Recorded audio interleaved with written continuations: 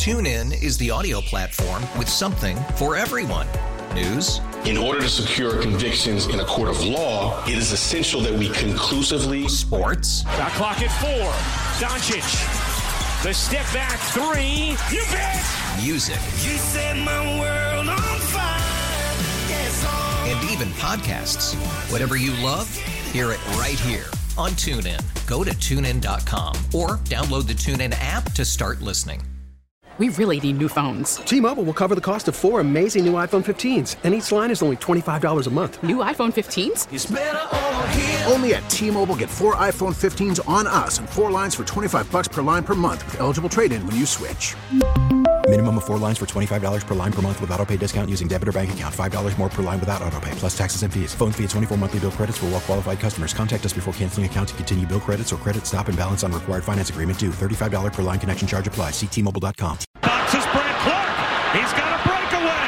To the backhand. Forehand. Scores! The Kings win it in overtime as Clark exits the box. Timing it perfectly. And LA comes from behind a couple of times in this game, and they've got the crucial 2 points. Now, broadcasting from the pulpit of sports radio in Boston, it's Sunday Mass with Christian Arcand on WEEI.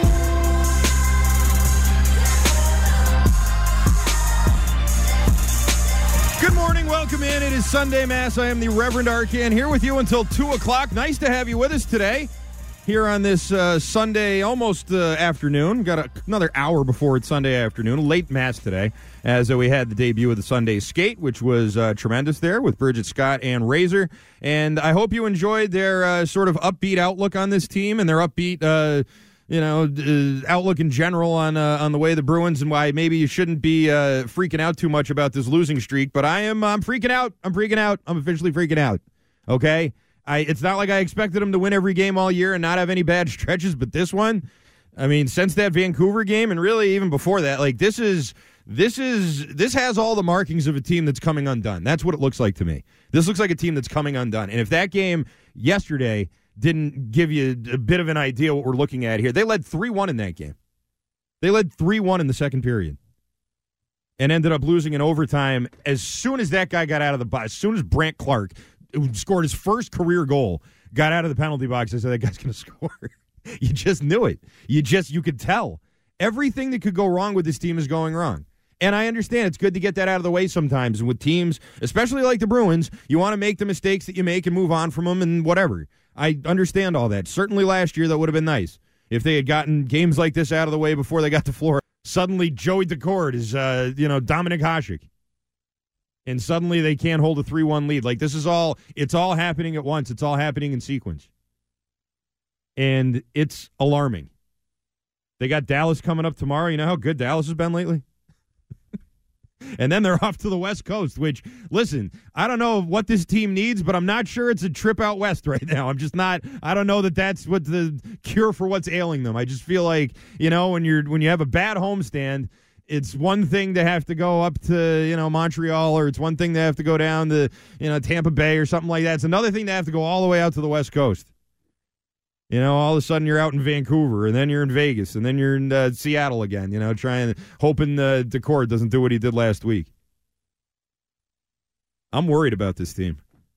I am worried about this team. I'm worried about Brad Marchand.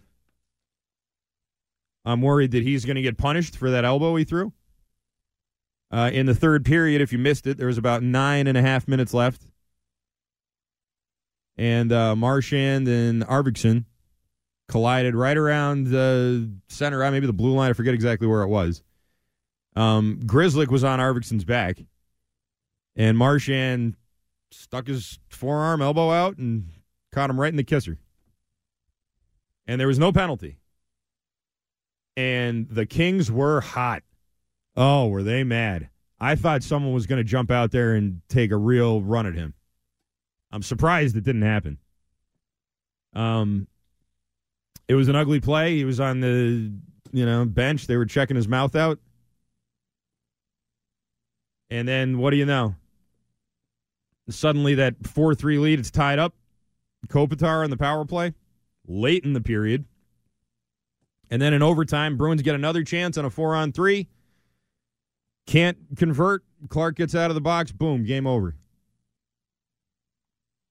And losses like that happen sometimes. Lately, losses are just piling up. Calgary game was an ugly one. We wrote that all off. We said that was just a fluke. Whatever, Calgary's no good. Things like that happen. Yeah, the Vancouver game, you start feeling better. Washington, that's when people realize there's a problem here. Something's going on. What was that about? You can stomach losing to Tampa in a shootout. You can stomach it. You don't like it, but you can stomach it. I disagree with the show before me about that Seattle game. That Seattle game, to me, that seemed like the point where it's, okay, this has been ugly. It's been an ugly week here. Now's where we turn it around. Now's where we go out there and show them what we're made of here. And I'll admit, they looked like they were a little bit more engaged, obviously, than the Tampa Bay game, where they were getting outshot and just kind of pushed around. And they came out and outshot Seattle and were putting a ton of shots onto court. But, you know, I mean, what do you want me to say? They had a lead in that game, too. You know, Pastrnak scored right away. Well, not right away, in the first 5 minutes or so. And that was that. This team's got issues. They've got issues clearing the puck. I don't know what Forbort was doing yesterday. You had Marchand right there behind the net. You fling it, backhand it right into the teeth of the Kings attacking. Like, it's just, and it always seems like it's something. And on the blue line, too. I mean, it's not just Forbort. It's not a good game for my guy, Kevin Shattenkirk. And I'm starting to wonder what the solution is here. I'm starting to wonder what they do about it.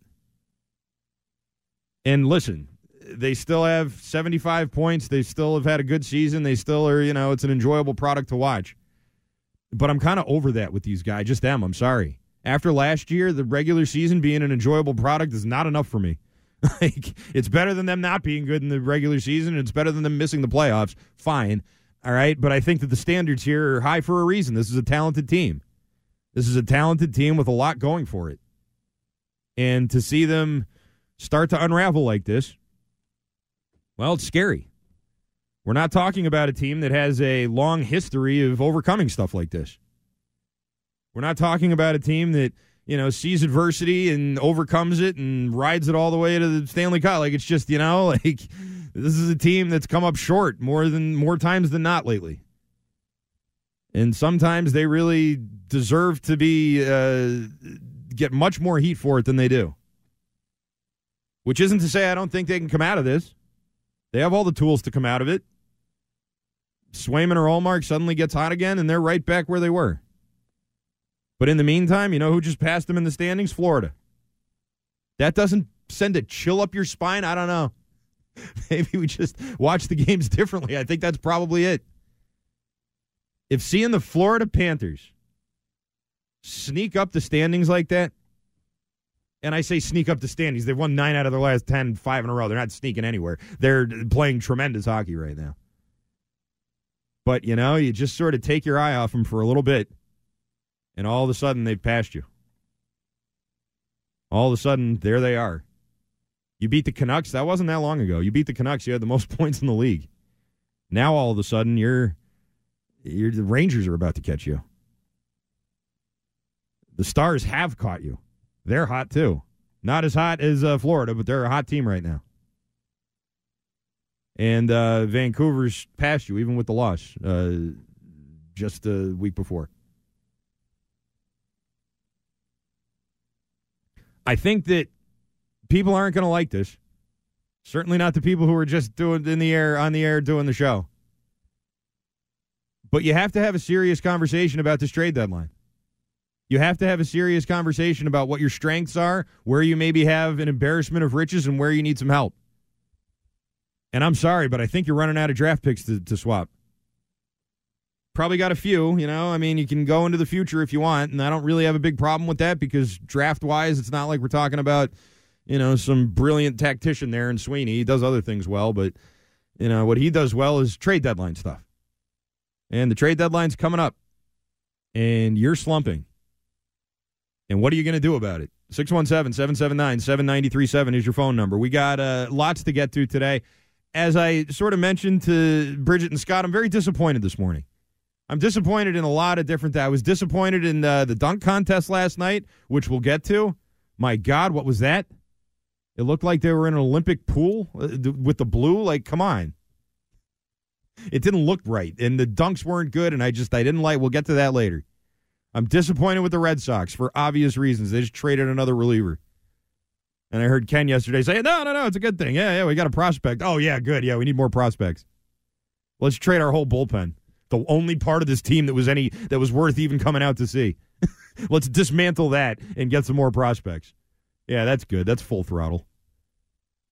And, as far as the Patriots are concerned, I'm not disappointed in them yet because free agency hasn't started, and I don't know what they're going to do.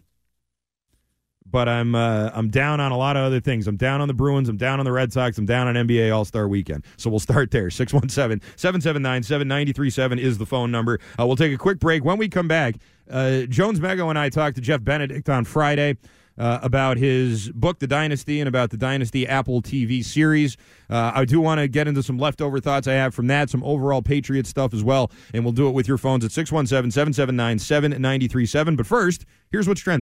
TuneIn is the audio platform with something for everyone. News. In order to secure convictions in a court of law, it is essential that we conclusively. Sports. Got clock at 4. Doncic. The step back 3. You bet. Music. You set my world on fire. Yes, and even podcasts. Whatever you love, hear it right here on TuneIn. Go to TuneIn.com or download the TuneIn app to start listening. After the end of a good fight, you deserve an ice-cold reward. Modelo is the mark of a fighter. You've earned this rich golden lager with a crisp, refreshing taste. Because you know, the bigger the fight, the better the reward. You put in the hours, the energy, the tough labor. You are a fighter, and Modelo is your reward. Modelo, the mark of a fighter. Drink responsibly. Beer imported by Crown Imports, Chicago, Illinois. it's better over here. After investing billions to light up our network, T-Mobile is America's largest 5G network.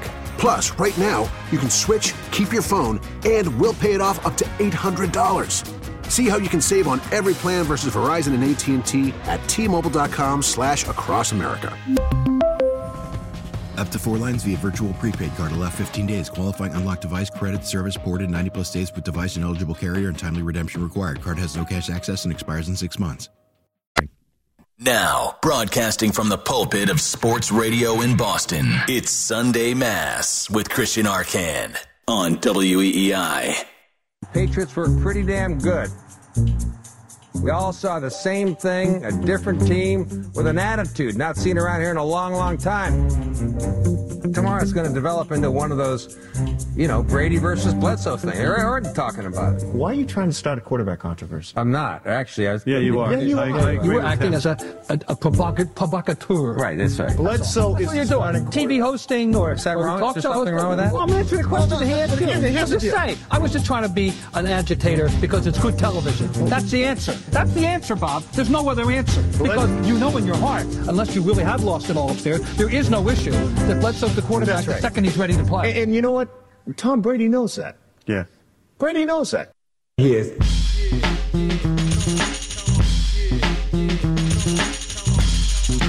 I love that clip. I really do. If you don't know, if you haven't watched it yet, and if you're listening to this show, then you're probably one of the only people that hasn't. But The Dynasty, it's the new show on Apple TV. And it's about the Patriots. And that clip was, I want to say it was Sports Final. I forget exactly what show it was.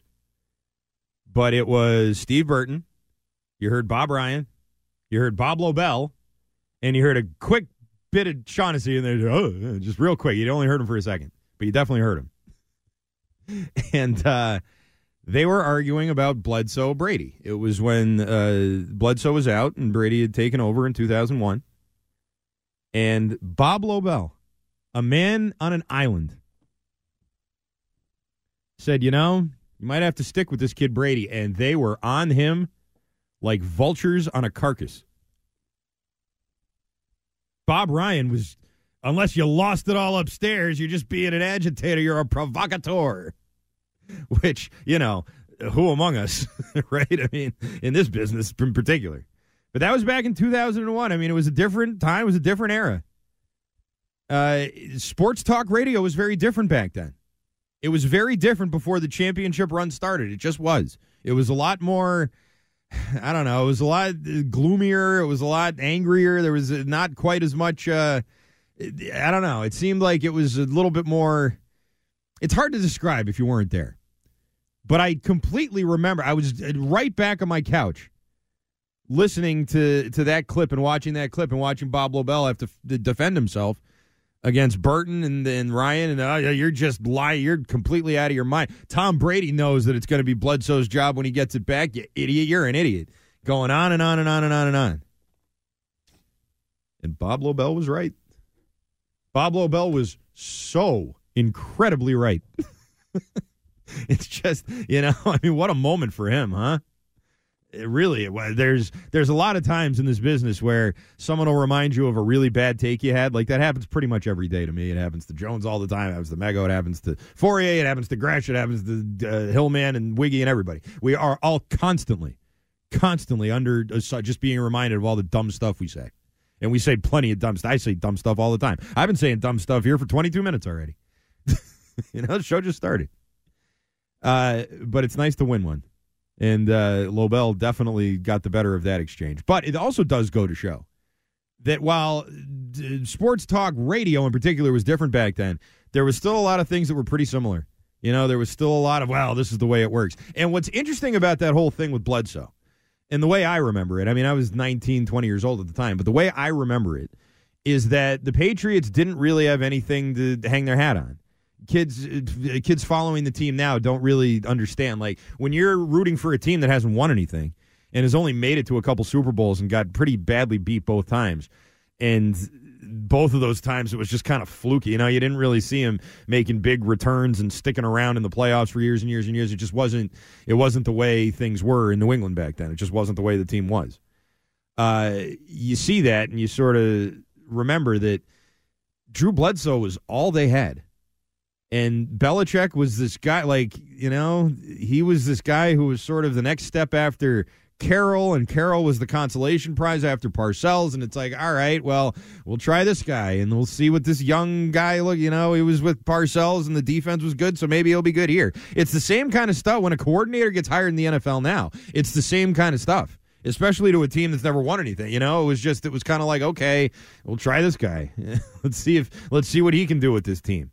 But really, it was about Drew Bledsoe. I mean, Drew Bledsoe was the sort of represented the renaissance of the Patriots, and he was getting up there. So for that all to have happened the way it did, you're seeing, Bledsoe talking about, I had given so much to this team. I'd sacrificed so much. I can't believe I'm not getting my job back. And it was like, yeah, well, at the time, the Patriot way didn't really exist yet.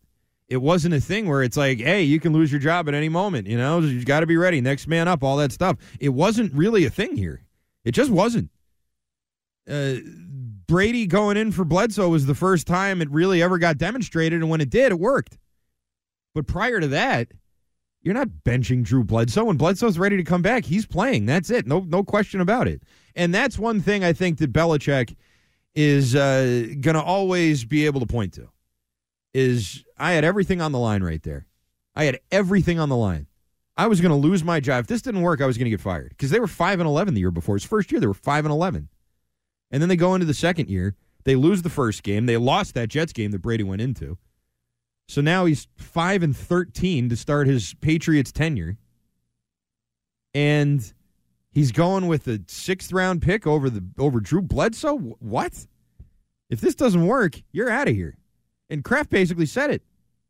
Kraft basically said, if it doesn't work, I'll hold him accountable. He couldn't wait to hold him accountable. He's been waiting 24 years to hold him accountable. But it was to me, that was a pretty, in terms of what we've seen so far of this documentary. I know we're going to get into much more heavier stuff. We're going to get into Aaron Hernandez and Spygate and all these other, things that happened. But, for the way it all started, you got to give Belichick all the credit in the world for that. You really do. Anyways, I wanted to just get that out there. We do have some Bruins calls on the line, so we'll get to those as well at 617-779-7937. I didn't want to just open Bruins and then close the conversation, but I did want to get to that thing about Burton and everybody, because I do think that it does kind of carry over today into the sports talk landscape. That whole thing, it was something. It was a cool thing to watch. It was a lot better, by the way, than Ernie Adams driving out of his house and then listening to that fake sports radio. Jeff Benedict was here. I should have told him, hey, if you needed some sports radio, we could have given you something. We could have given you something other than whatever that was. It's like stock AI sports talk radio. Come on. We could have maybe spruced it up a little bit. And I will also say, the old game footage on that thing is tremendous. I don't know exactly how they spruced it up or what they did, but they really made it look great. Even in the Snow Bowl game, everything. I thought it really looked good. 617-779-7937 is your phone number. We'll continue with the Dynasty, and we'll also continue with your Bruins phone calls. We'll start things off, though, with my good friend and yours, Steve from Fall River, who is well-versed in the ways of disappointment. What's going on, Steve? I don't think it's relevant what's happening right now in February with what's going to happen with our winter teams when the playoffs start. And I referenced last year. I'm going to say this every year. I don't care who their worst loss was in this winning streak, because with 10 games left in the season, in the Celtics and Bruins season, what does it matter? It matters how the health of the team is. It matters actually how they're playing. It matters if the goalies are hot. How are they playing? I think we learned that last year. I don't know. I'll let you know when they get to 10 games left in the year. Okay, how are they playing right now? Who cares? What do you mean, who cares? We got a show to do. It doesn't. Okay, I'm sorry to blow up your show. Let's go back to. I'm going to skip over your faulty comment about the '90s and the throwaway of the 2 Super Bowls. We're going to leave that alone. Let's go right to Bill Belichick leaving in. The other one was in the 80s. Steve. And I went to both of them, by the way. Okay. But we're going to leave that alone quickly. Bill Belichick was so in a hurry for the Tom Brady era that he took Tom Brady out, put Drew Bledsoe back in that game. I know I'm the only one on talk radio that remembers it. I know they didn't show it on the show, but there was a law after this. Well, he was going to win it out in camp, and he was a wildebeest, and he was this and he was that. When Drew Bledsoe went out of that game, Tom Brady came in for 3 or 4 plays, and Drew Bledsoe went immediately back in. He did go back in the game. Then That's it became true. They almost killed him. Okay, they almost killed him, but that's the minds in the thing of it. Now, in another show, and he kept him in, and believe me, I was on the Bledsoe side. I'm telling you right now. He kept him in. We had a thing called the Brady factor after every game. Did you see the first game, 44-13? Yes. They showed that game. You realize there were 2 INTs for a touchdown? They showed you Otis Smith, Ty Law had. Yes. The biggest thing that Brady did in that season was to fire up the defense. Now I'm going to skip right now to the Pittsburgh game. I saw Brady in a Bill and a Brady thing on ESPN say, I could not solve the Pittsburgh blitz in the championship game. He said, had I lost that game, I'd have been on the bench. He said he would have been on the bench the next year. Probably. Steve, you're probably right. I'm going to let you go because you gave you a lot of time there. Brady in the game, and that's where you got left off on the second episode, by the way. It was when Brady gets tackled in the Pittsburgh game right before Bledsoe comes in. Bledsoe had that one drive to score. I think it was his first drive when he came into the game, and they scored on that first drive. And then he didn't do anything for like the rest of the game until late. I think it was late in the fourth quarter. They picked up a couple first downs, and I think maybe ran the clock out. I'm not exactly sure how that one ended, but I remember long stretches of that game where Bledsoe wasn't doing anything either. But it didn't matter. What mattered is he came in, accepted his role, and led the team on a scoring drive and ended up doing enough to win the game.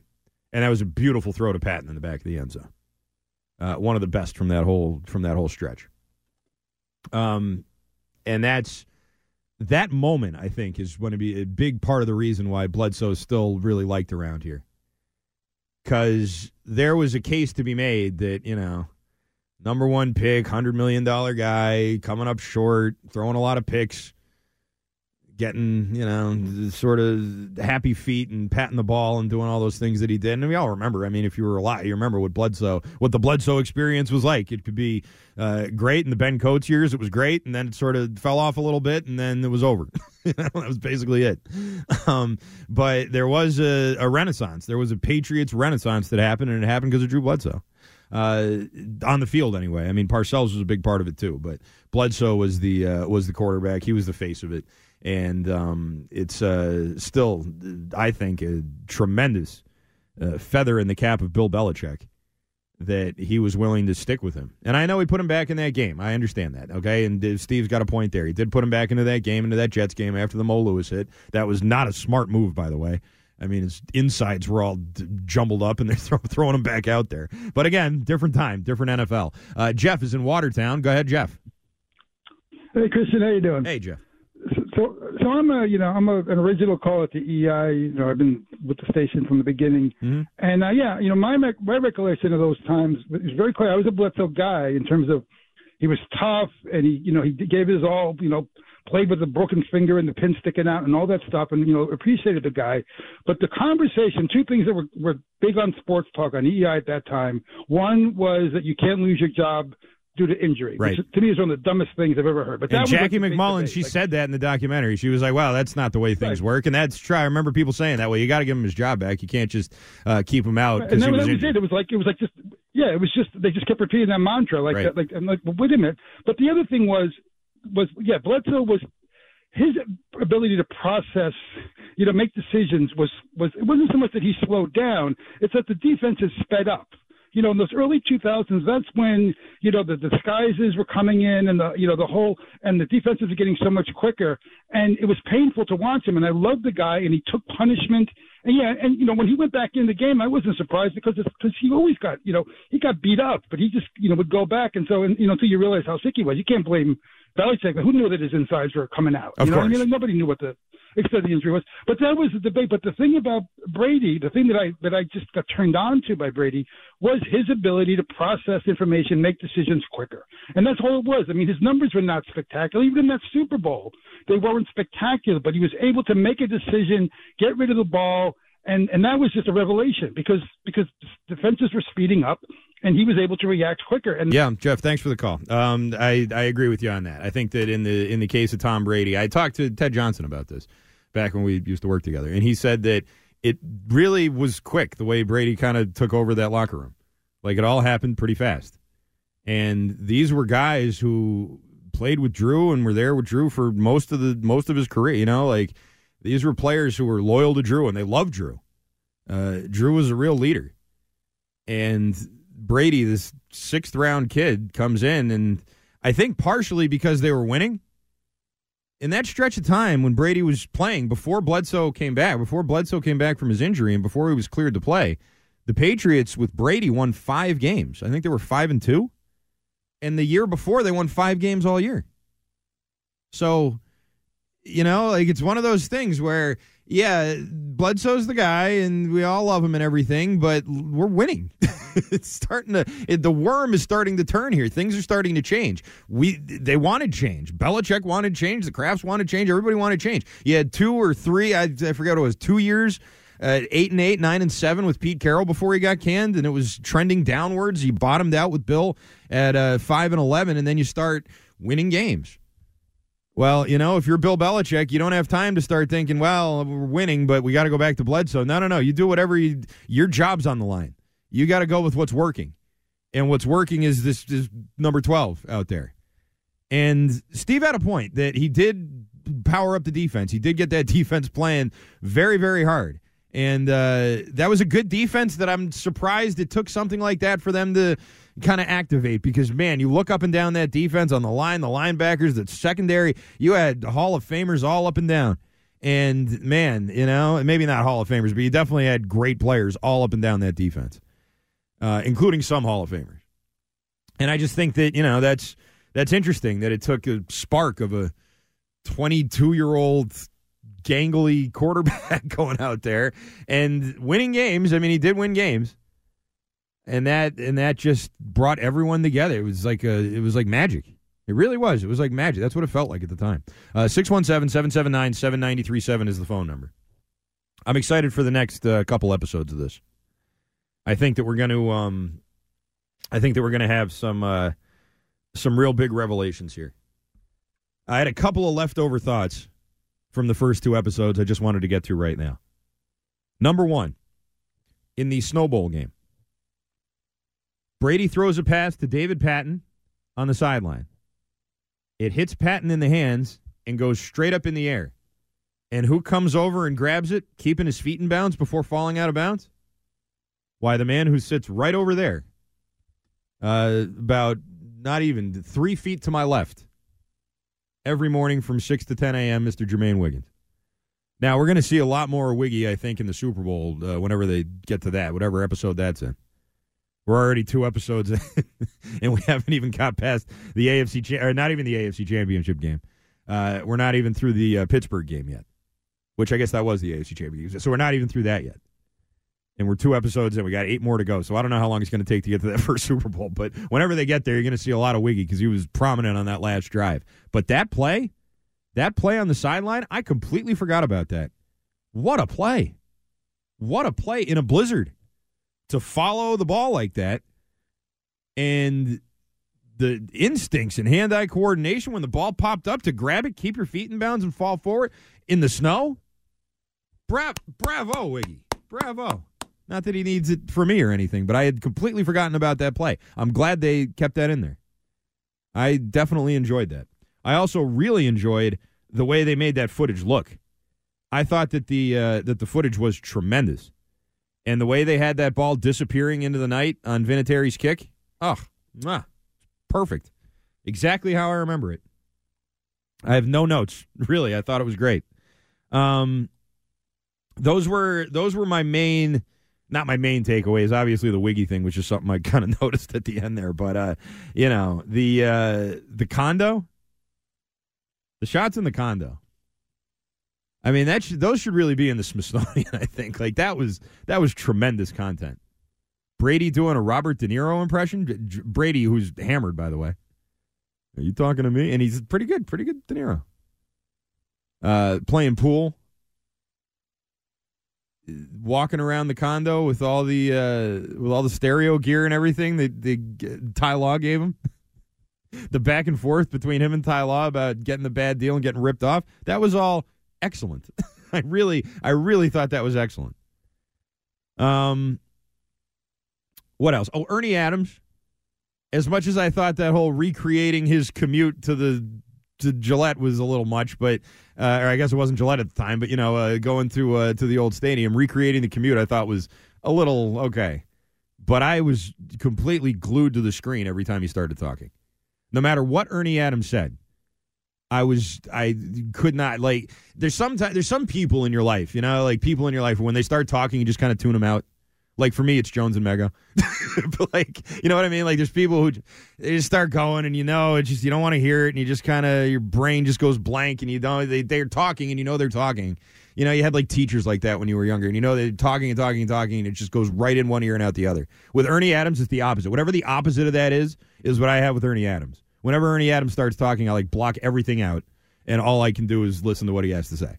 And that was great. Scott Pioli was good too. A little melodramatic, I thought. A lot of very dramatic pauses with Scott Pioli, but he had some great stuff there, and his impression of Ernie Adams I thought was great too. But yeah, sticking with Brady when Bledsoe was ready to come back, that was everything on the line. Bill didn't know how good Brady was. The Crafts didn't know. Patriots fans didn't know. Nobody really knew. He was a hot quarterback who had played well through 7 weeks. And some people may have thought he was better than Bledsoe, but at that point, it was not a guarantee. And if Brady flamed out, Bill's done. And they did a great job, I thought. The documentary filmmakers did a great job of showing what it meant to go away from Bledsoe at that time and to stick with Tom Brady and how that wasn't just, well, yeah, Brady's the best. Obviously, you go with him. No. At that point, you didn't know that. Nobody knew that. And that's something that I think Belichick deserves all the credit for. And by the way, just, Bill only came in. We heard from multiple people, including Jeff Benedict himself, that Bill only came in for one day. And that was it. He only came and filmed for that thing for one day. Meanwhile, I think you got a lot more sit-down time from a lot of other sources, a lot of other people who you can tell already are ready to just bury Bill. And listen, I think, what happened should have happened with Bill this offseason. I'm not one of those, I can't believe you fired Bill. No. I believe it, and I think that was the right thing to do. But, boy, I mean, they are really they're not letting the door hit him. They're slamming the door on him. And it's getting uglier and uglier, I think, just about every time one of them opens their mouth. I'm waiting for Bill's rebuttal. I'm waiting for Bill to, I don't know if it's going to be this offseason or if it's going to be, when he's retired and, writes his memoir or whatever it is. But I'm waiting to hear Bill's side of all this because we've heard the Kraft side pretty thoroughly now. And, man, they are just taking all sorts of shots. And not even necessarily with the documentary because I know this was all recorded and done before the season started. So, I mean, maybe they were thinking about doing it, maybe not, but it does sort of seem like, this is just an added pile on here on Bill Belichick. 617-779-7937 is the phone number. When we come back, there is a part of the documentary that struck a real chord with me. And anybody out there who's, I don't know, in their 40s, maybe mid-30s to 40s will probably know what I'm talking about. It was Tom Brady and his relationship with a video game called Tecmo Bowl. We'll get to that next.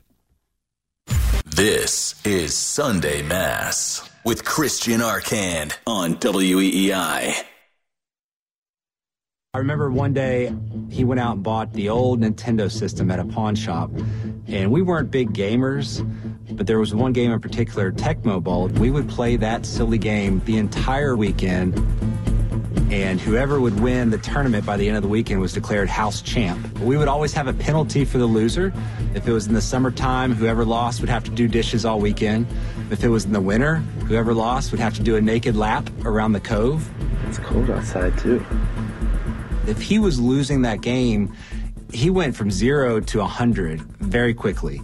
I mean, he became a different person. He did not want to lose. And he found out that if you stomp on the floor hard enough, it would restart the system.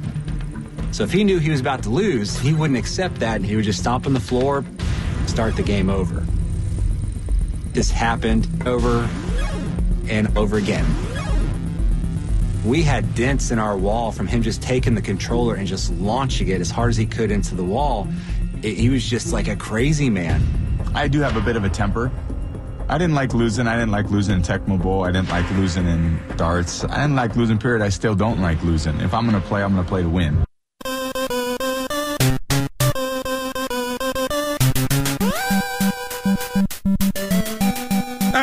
Here at Sunday Mass, Reverend Arcand with you, taking you up until 2 o'clock.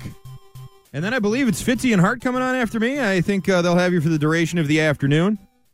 That was a part of the Dynasty documentary, maybe my favorite part, where they talked about Tom Brady and his, temper tantrums you would have while playing Tecmo Bowl.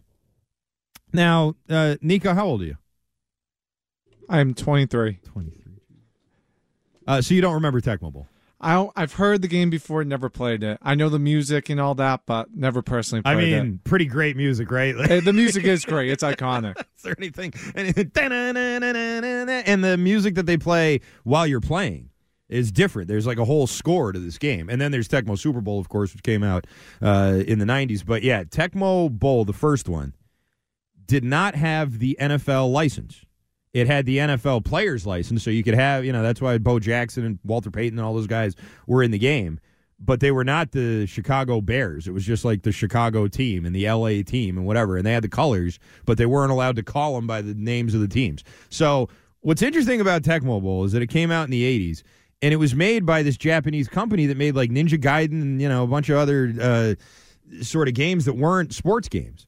And the reason why they made Bomb Jack and Dead or Alive and a bunch of those type of games, and the Ninja Gaiden games were great. I used to love those too. But Tecmo Bowl was a sport football was not a big sport in Japan, and they were just trying to make new games that other audiences would be into. And by being able to play as certain players, because there were other football video games out at the time. Like John Elway had a game, but the players weren't there. Like Madden didn't exist yet. Like there were some other 1st and 10. Like there were some other kind of primitive Nintendo video games for football, but nothing that had actual players that were in the NFL. This was the first one that had that, and it was such a big deal.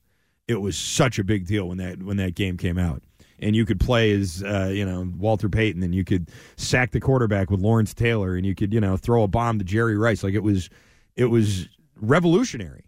Are you a big video game guy now, Nico? I am a video game guy, and my question for you is it better than backyard baseball and backyard football and all those backyard sports games? It's better than backyard football. I don't think it's backyard baseball. I think is I don't know. I mean, it's hard. It's hard to compare because they're two different eras, and two different sports as well. Backyard baseball, I think, has the same kind of hold on the people who were young at the time that game came out as Tecmo Bowl does to people like me. I'd say I'd put them up on similar footing. Gotcha. When it comes to those kind of sports games. Who was the kid who was really good in backyard baseball? Pablo Sanchez, one of the great all-time video game athletes. And you know who else is an all-time great video game athlete is Bo Jackson from Tecmo Bowl, whose speed was like 10 times faster than everybody else. But you know who I liked playing with on Tecmo Bowl? Everyone always go for the Raiders. You got Bo Jackson, Marcus Allen, great.